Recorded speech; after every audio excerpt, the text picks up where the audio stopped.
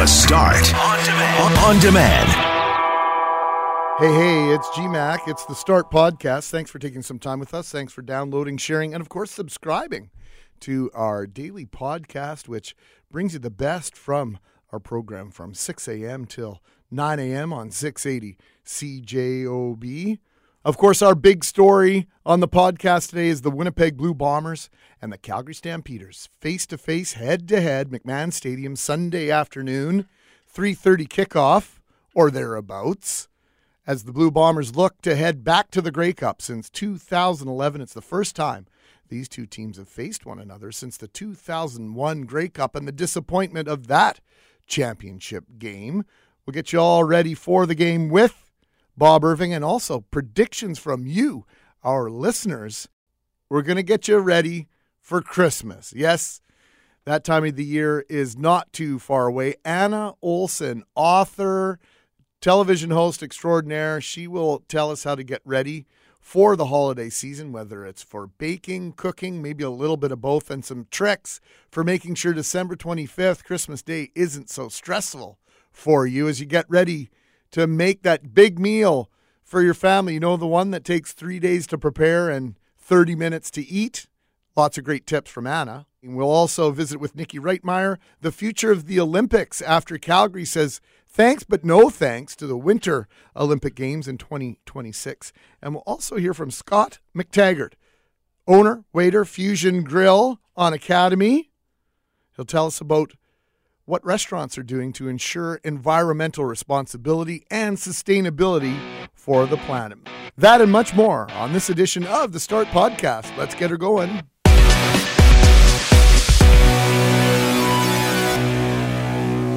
Craig Mackling, Loren McNabb, it is the Start, and the Radiothon of Hope and Healing gets underway in earnest at 9 o'clock this morning. But we're going to kick things off a little bit earlier and have a conversation with, well, a really good friend of the St. Boniface Hospital Foundation. So good, he's actually the board chair. Neil Dubov joins us in studio this morning. And Neil, thanks so much for your time, all the energy, the effort that you give to the St. Boniface Hospital Foundation. You have a lot of strains and a lot of responsibilities in your life. Why do you give this time that you do to the foundation? You know, the work that I do is really a symbol of what most Manitobans do. Manitobans are a really, really generous people, and I'm proud to be able to be part of that generosity and the work that CJOB does in putting this on, the work that the Vicar Group does, the work of all of our sponsors. That's a symbol of what this province is. This province has generous people, and for me to do the little work that I can do to make this province a better place, to make the St. Boniface Hospital a better place, I'm very proud of that. And I'm proud to be associated with the Vicar Group, with CJOB, with the hospital, because it's the great generosity of these groups that make our province and our city and our hospital so great. We were talking off air just about the idea that you don't know what your hospital, you can't rate a hospital until you've had to sit in that hospital bed or gone to visit a relative in that bed. And you can talk about the devices that you need and the different surgeries you might need, but it comes down to quality. And so when you think of the one thing that you want people to think of this morning as they consider donating, what would it be? The work that the foundation is doing is really going and bringing in the extra things that the system needs, whether it's special equipment, whether it's the research that we do, whether it's delivering a flower today to a patient with the donations that are given. It's the extra things that the foundation does that makes this place so special. The foundation is supporting the work for the hospital, the fantastic research that takes place at the research center, and those are the things that are being supported today with the donations by your listeners. And it's those things that make this Radiothon and the St. Boniface Foundation so special. We did a special edition of the Health Report 2 Sundays ago, and we told the story of the Fay family, and Micheline Fay spoke on behalf of her family. Her dad, Gerald, passed away at St. Boniface Hospital the same day that her nephew was born in the hospital. And her father stayed alive long enough to hold his grandson in his arms on his chest. That's a beautiful story. And I called it the Circle of Life edition of our program. And I know I lived that circle of life just for 6 years apart, because my twins were born and spent a month in the NICU. And then my hero, my mentor, my grandfather spent his last 10 days of his life, and grateful for the care for every minute of the last 10 days of his life at St. B. And so when you see the dichotomy and all the care that takes place in between, it's impossible to not know someone who's been affected and received care at St. Boniface Hospital. Well, that's a great story to share there, Greg. I thank you for sharing that with your listeners and with us at the St. Boniface, because it's stories like that that bring home the special work that takes place at the hospital. And I don't want to forget the research that takes place at the research center as well, all of which is funded by our great donors, the donors who will be coming out today, whether it's phoning in to your station, whether it's coming to the atrium at the hospital. People will be giving today because they understand the importance of giving, and they have that core generosity as Manitobans. We always talk about our tax dollars and what we think our tax dollars should go towards health care. And a lot of people like to put the onus on government all the time. But the fact remains there's not enough dollars to go around. And we hear that over and over again, no matter who's in government, no matter the party in power, no matter how many people live there and give some parts of their taxes to health care. There's just not enough dollars to go around. So it bears reminding that the hospitals can't function without something like the Radiothon and without donations. That's right. The partnership that the foundation has put forward with the government of Manitoba, regardless of who the government is, really ensures that extra piece of quality of care comes in through the donations. The government provides great service in this province, and the St. Boniface Hospital and the other hospitals really the foundations try and make sure that we get that extra bit that Manitobans deserve and demand. And it really is, I keep repeating about the donors because they're really the heart of this. The Manitobans are the heart of this whole program. And we wouldn't be able to reach out to them without the good work of CJOB and the Vicar Automotive Group, who were very thankful for the support of both. Who are you hearing from on days like today? Like you had a couple stories already this morning of people who've had experiences at St. Boniface Hospital. 6 years ago tonight, I was on my way to St. Boniface Hospital to give birth to my second child, and couldn't say enough about how great the people were there. And just having a baby's it happens all the time, but until it happens it's to you, it's your experience. Exactly, and the people can make a huge difference in anything from an amazing moment to a death in the family and all the rest. And so I know for me, those are the things I think of when I think of the hospital. But are there people who are donating today because they've had a great experience, or they're thinking about the possibility of we're all going to end up in a hospital someday for whatever reason, and therefore I want to give? You're never really sure what motivates people. I think that in some cases it's just a core philanthropy. But I think that many people are touched by it, whether it's the beautiful story that the both of you told about your children being born there, or the passing of life that goes on. St. Boniface touches people's lives, and they touch people's lives whether it's the beginning of life or the ending of life, or something in between. The St. Boniface touches many, many people in this province, and because of that, people understand that through their generosity, they can make the experience that much better, and they understand that, and they do, and they hopefully will continue to go into their pockets today and make that extra donation to make the experience even that much better. So many people begin their life, extend their life, end their life at the hospital. And if I may channel my Grammy, she always said, good, better, best. Never let it rest till the good get better and the better best. And we're trying to make the good services better, the better services best, and take things to a whole other level to kind of bridge the gap. And that's the responsibility we're taking on today with your help. 204-237-7647 if you'd like to give by phone or go online. St. Boniface, SAINT, boniface.ca, and you can give online. Neil Dubov, thank you for this time, and thank you for partnering with us here at 680 CJOB, our sister stations, Peggy at 99.1, and of course Power 97. Thank you for trusting us with this special day for you. Thanks, Greg. Thanks to you, and thanks to the Vicar Automotive Group. Have yourselves a really great day. Neil Dubov. We'll be hearing some incredible stories throughout the day. It is the Radiothon of Hope and Healing for St. Boniface Hospital Foundation. Loren, I don't know about you. I'm hungry. Yeah, well, I'm always hungry. And sitting in this chair, I'm channeling my inner Brett McGarry, Yes. who always talks about how much he's hungry. I'm ready for Christmas. Yeah. I mean, I don't have the tree up, but it's coming. Once the snow comes, you start to feel that. It's little time, bit of, right? And I just was spent the weekend with my sister and family, and so we started talking about making plans for Christmas and what you're going to do and who will do which meals and all the rest. And so I haven't reached the stress point that comes every year with Christmas. I'm in the excited for Christmas phase, Well, next or the week, holiday I think season. next week is already American Thanksgiving. That's right. So as Anna Olson might say, the holiday season starts basically with the first pumpkin pie of the year. And for a lot of us, that's our Thanksgiving. I think that's a stretch.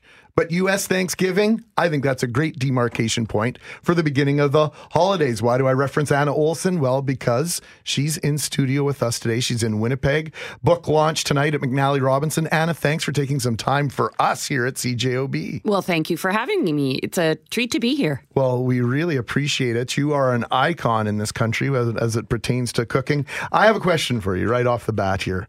My grandmother, who better be sleeping. Hopefully she's not listening to this. She is a marvelous baker. She can bake anything, but she cannot cook for beans. What's the difference between cooking and baking? Well, it is two different parts of your brain, I find. And cooking is the wavy line. You kind of go and adjust as you go, where baking is a little more linear. You have to like the measuring and the precision, but there's a Zen space to that. The rhythms and the method is so important in getting the end result. So it's not only measuring. I was just going to say, it's Yeah. not only measuring the ingredients right, it's doing in the proper order, proper fashion. But even more so, that's where the Zen space is, because all you have to do is follow the instructions. Just go with it and let it be. It's true. I love to cook, but I can't bake because I'm always operating on the ish side, like, a pinch of this and a drop of that. No, we'll just fix that. We'll fix that in post, kind of thing. You'll fix it later. Yes, and you cannot do that. No, when once you it goes bake. into the oven, you relinquish control. So it's a good trust exercise. So your book that's out is set for the holidays. Yes. Recipes to bring comfort and joy. Yes. For you, what's the comfort food this season? There are some trendy flavors. I'm finding chestnut is the hot flavor of the holiday season this year. And you're not just talking about sprinkling in nuts into something. You're saying working an actual chestnut puree or roasting chestnuts over an open fire. We talk about it, but as an ingredient, it's actually quite popular. But the important thing about the holiday season is now's the time to start making things when you have time. You just mentioned you haven't reached your stress point because you're not there yet. So take advantage of this time and make appetizers ahead. Pop them in the freezer. Make cookies now, pop them in the freezer. So when you get to that point, when you realize all of a sudden I'm out of time, boom, there they are. Well, I'm going to tell you this. I'm going to admit, we started cooking our turkey the day before Christmas. Mm-hmm. We cook it on the 24th when you're kind of tidying up the house and getting ready for everything. And then we'd cut it up and then we just kind of put it in the oven on Christmas Day to serve it. That took away so much stress on Christmas Day. Is that an acceptable cheat, Anna? 100%, because then no one person is left in the kitchen responsible for juggling the turkey and the gravy. And something I mentioned in the book is you pre-blanch your green vegetables the day before, because this is what a restaurant would do. So you blanch your green beans or your Brussels sprouts. You keep them in the fridge, so all you have to do is rewarm them. Can you even do, if you do mashed potatoes and stuff, it's like my whole brain is exploding now where I'm like, what else should I be pre-cooking before this big meal? I have a tip for mashed potatoes. Now, those you don't want to do a day ahead. Okay. But you can do them hours ahead. And what you do is you make your mashed potatoes while you have the time. You get them into a metal bowl. You cover the bowl with plastic, and that pot that you boiled the potatoes in, fill that with 1 inch or 2 of water, put it back on the stove on low heat, set the metal bowl over the potatoes. They'll stay hot for 2 hours. Give them a stir once or twice. And then mash them when it's time. No, you've already mashed them. Oh, yeah, okay. you're not even worrying about that. You did Oh. that. You made the mess, So and you've already cleaned it up. It's the mess. I always find that I'm as organized as I can be. Mm-hmm. There's always these last minute things, and then you find yourself in that kitchen like sweating and worried that things are not going to all be hot at the same time. Well, that was my next question. It's an about the art. hot. It's an art. Is there a trick in keeping things hot? Like, are you in favor of the stack the dishes and kind of keep the gravy on the stove and come and set up a buffet line that way? Is that a little too informal on Christmas Day? Oh, I don't find. Well, it depends. Right, of course. Of your lifestyle. Yeah, but and your family. But what I think is important is picking the proper menu. And what I try and do in the book is the first half of the book is all based on menus. So the dishes are coordinated.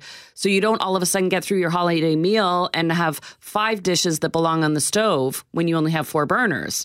Or everything is in the oven and the turkey is taking up all the space. So you have to balance between the stovetop, the oven, and use those tools. So looking at your menu and what those dishes are will definitely help you. The most important thing about today, in addition to our lovely guest, Anna, is the fact that we've got food in the studio. And we need to mention that quickly because Shell did a wonderful job bringing this in. And what are we looking at here? Because we talk all about meat and the big staples of Christmas Day, but the vegetarians are increasingly coming to the table. So what's this dish I'm looking at here? Well, yes, if you're entertaining a big group and there is a circle that's wider than you normally are used to entertaining, and vegetarian or just vegetable alternatives are really popular. So my mushroom Wellington is a great way to make a dish that can be served as an appetizer. And I'm not saying just for vegetarians. This is mushrooms sautéed with brie, a little bit of brandy in there, fresh thyme, baked in puff pastry,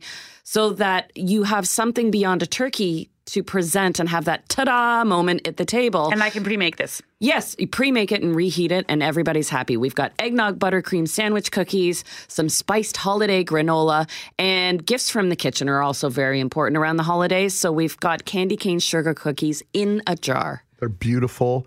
Go to annaolson.ca, and I'm going to tantalize you with at least 2 things that are on this month's featured recipes.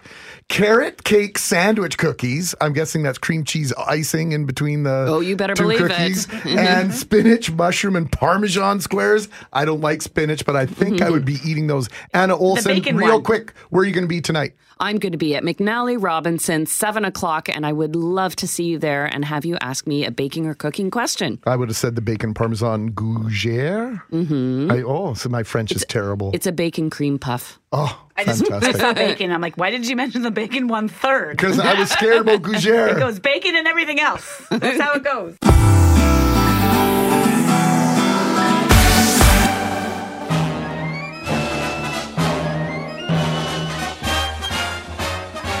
$7.49. That is the Winnipeg Blue Great Bomber song. fight song.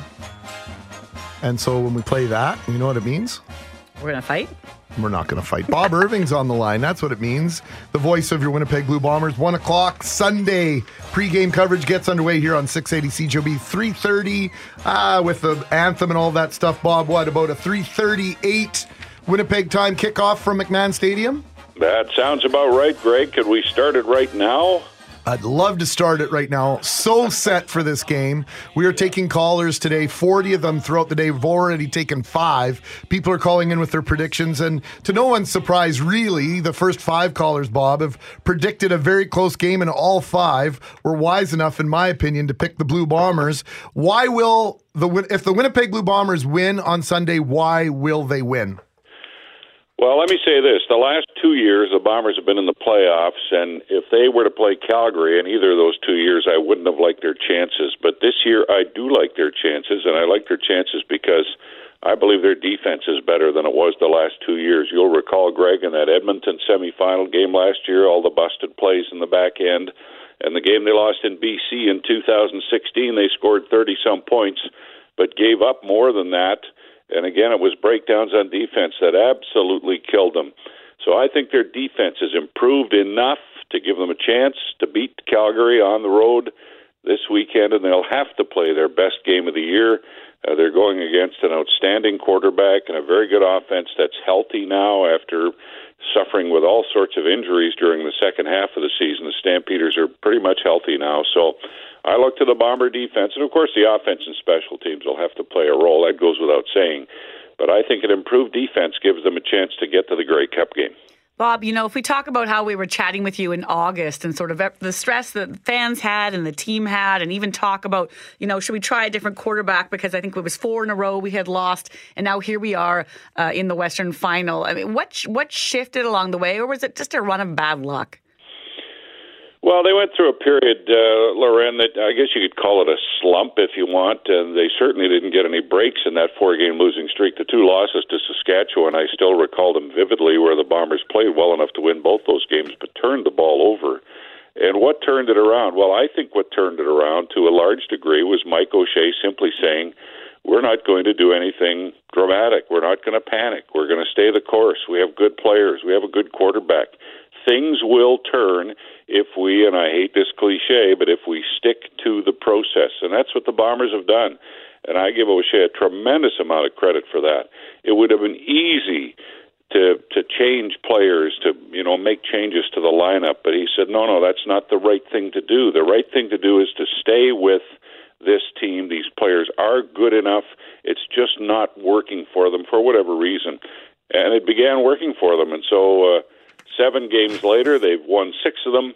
And here we go off to Calgary for the West Final. These teams are so evenly matched. I'll just give you a couple stats. You've got them memorized, I'm sure, Bob. But the Bombers lead the league in points scored at 30.6 points per game. Calgary second at 29 points per game. The 2 teams are the 1-2 teams in terms of stingiest defense. Calgary's only surrendered 20.2 points per game. The Bombers 23.3. And they're dead even in terms of forced turnovers and that all-important turnover ratio, plus 13. The Bombers have taken, and the Stampeders have taken the ball away 13 times more than they've given it away. Those are very important statistics, all 3 of them in my mind. Yes, they are, Greg. I agree totally. There's not a lot to choose between these 2 teams in a lot of those statistical metrics you talked about. I guess the one area where the Bombers really are inferior to Calgary is in the kick coverage, especially the kickoff coverage, and that I can't get that out of my head as I look back to the game in Saskatchewan last weekend.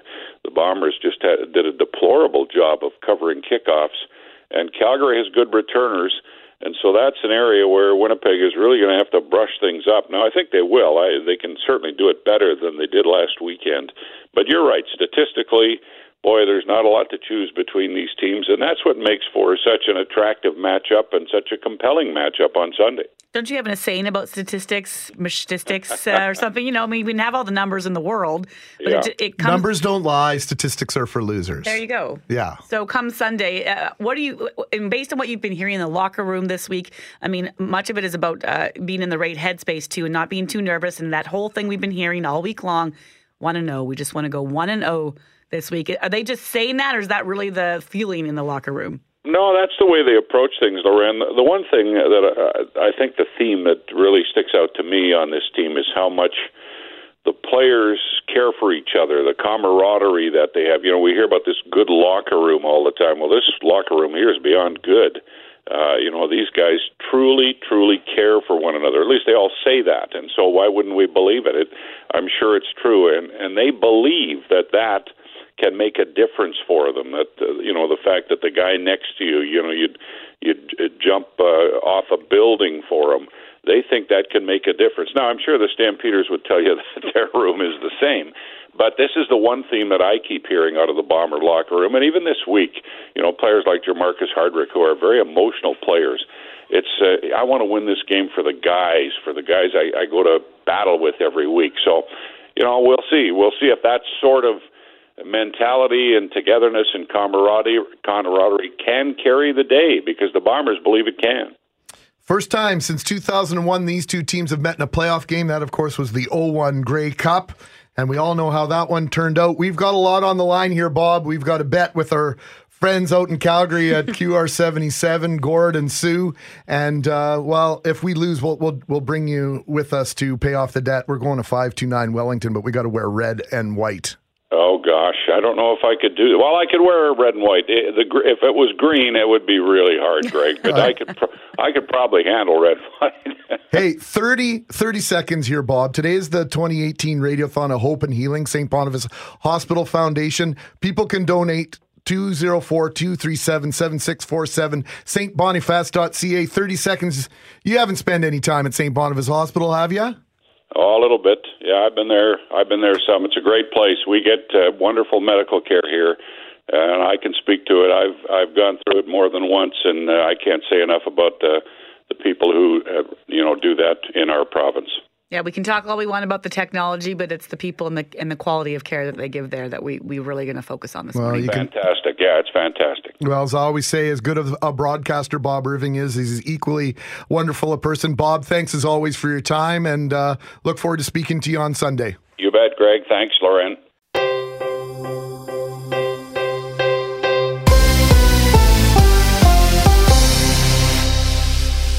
Calgary residents went to the polls this past week to vote on whether or not they wanted to foot the bill on a possible Winter Olympics bid. Yeah, and now we know the cost, and we've known for years now, the cost of hosting any Olympic Games is now in the billions of dollars.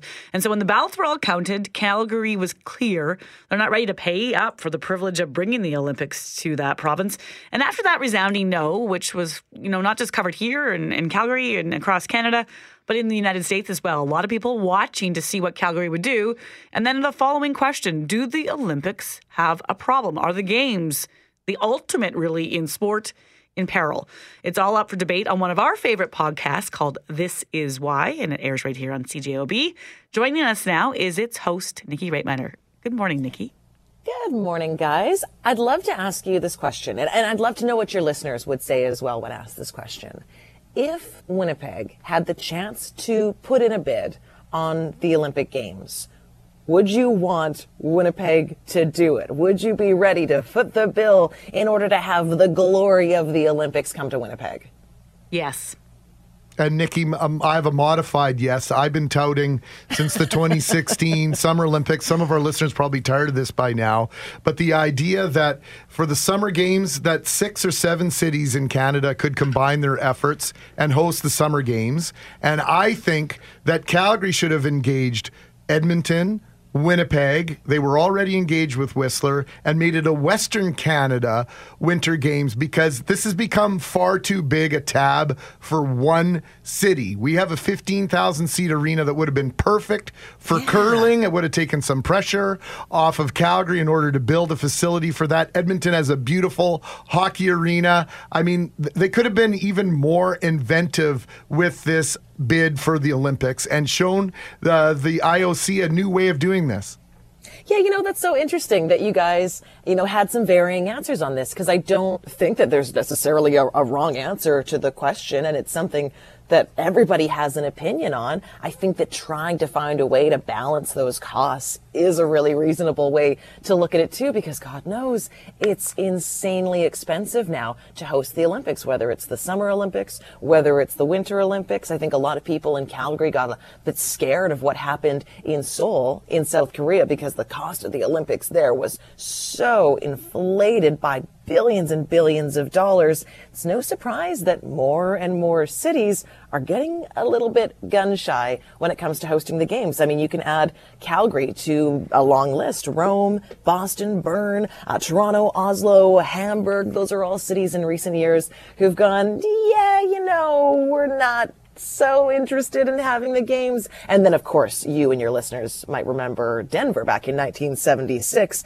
famously rejecting the games after they were already awarded them once they found out about a 300% increase in costs. Now, interesting, the games are actually supposed to go to Canada after that, to Whistler, who also went, yeah, not right now. We're okay too. So it's interesting that, the trend isn't necessarily brand new.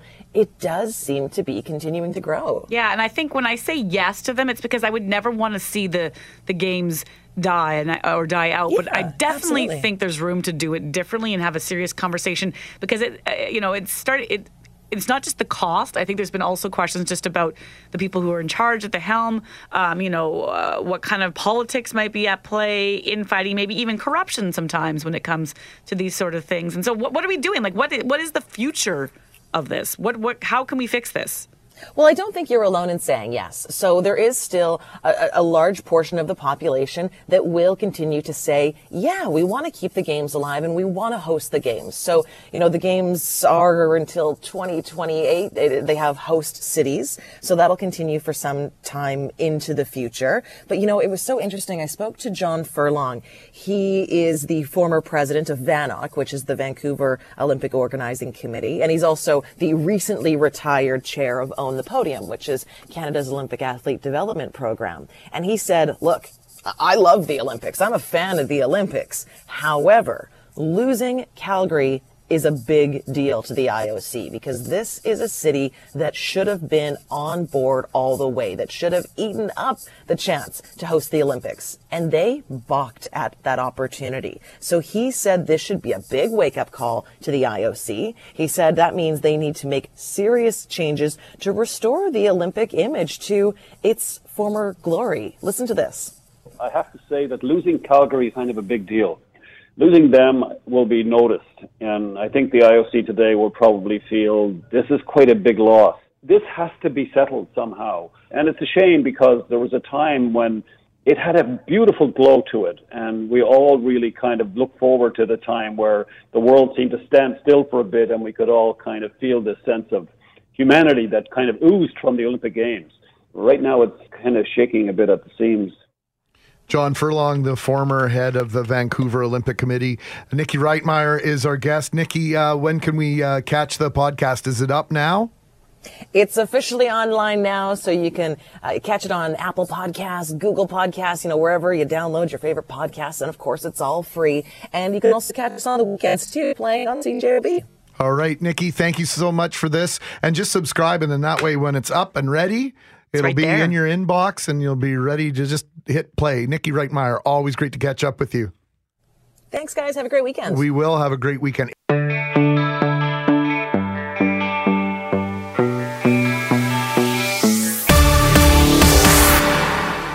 Scott McTaggart, let me start that again. Scott McTaggart, the Fusion Grill, joining us in studio now. Speaking too quickly. And we just want to set this up with this because we're here to talk about something, and we said off air, okay, so we're talking about environmental sustainability in a restaurant, and Scott said something super interesting, and so I just want to, if I walked in and ordered something at your restaurant and you were like saying, oh, we're very into the environment and sustainability, what was the image that people would have thought of 2 decades ago? Well, it's funny because 2 decades ago, I think that, I know, because we did it. I mean, when we talked about sustainability and we talked about being environmentally friendly, people sort of would look at us like, well, what are we going to get there? We're going to get like beans and, we're going to have salad, kale, and, the guys may walk around in flip-flops smoking a hookah pipe or something, you know what I mean? Like, and sort of a hippie-ish sort of kind of an image whereas today, younger consumers, the market where it is right now, absolutely are making buying decisions based upon, have sustainable practices in your restaurant, or what are you doing to sort of minimize the impact on our planet, right? And what's good for all of us, essentially. And we've been buying grass-fed beef for almost 20 years now. And I mean, the nice thing about grass-fed beef is not only is it tasty and good for you from a healthy standpoint, but there's no feedlot. So the animals are out in the pasture in the various areas that they eat and hang out. They're spreading the manure around themselves. There's no tractor that has to do that. There's no concentration of it in one specific area. And it's just better. It's a natural round process. And I mean, we're doing other things now like minimizing our use on paper. And it's funny, because still people don't quite get it. Because you can get your email or your receipt emailed to you or text message to you. But I'll tell you, at least 8 out of 10 people still press that paper receipt button because it's a habit, right? So we're all sort of in this together. We're all sort of trying to figure out how can we sort of, in our daily habits and things that go out, leave a smaller impact. I mean, mean, for crying out loud, the stats, 22 million occasions per day that people are going into a restaurant in Canada. And you need to stop and think about if you're at the table and you are using paper napkins, is it the straws? We talked a lot about straws this year and the need to move away, or at least to paperless straws, not plastic. I was out for supper the other night, and when we took the to-go bag, it was 4 big styrofoam containers in a plastic bag. And I said, you could have put it all in one. But I never thought to say that to the restaurant. And then I never thought after, what's the restaurant supposed to do? What's the alternative maybe even to that packaging? Well, this is the big challenge for us too, because we're looking for ways. We're looking for what kind of packaging we have. We have single-use packaging. I mean, Canadians want to go out, grab a sandwich, grab a bite to eat, grab a drink, and what are we going to put it in? We have to make sure that we research items that are going to go into the landfill and be able to break down properly. A lot of these products that are considered recyclable actually don't break down, properly and end up just kind of floating around improperly in the landfill, or not in the best interest of the landfill. But I do have to say that in Canada, we are way ahead of our big brother down south in terms of restaurants doing recycling. Recycling grease, recycling paper products, glass, that type of thing. And I think that's due to the municipalities that we have, because we're really very far ahead, and being able to work with our various level of governments is super important to be able to, move forward and, leave a nice green footprint. The Start on Demand is available on Apple Podcasts, Google Podcasts, and anywhere you find your favorite podcasts.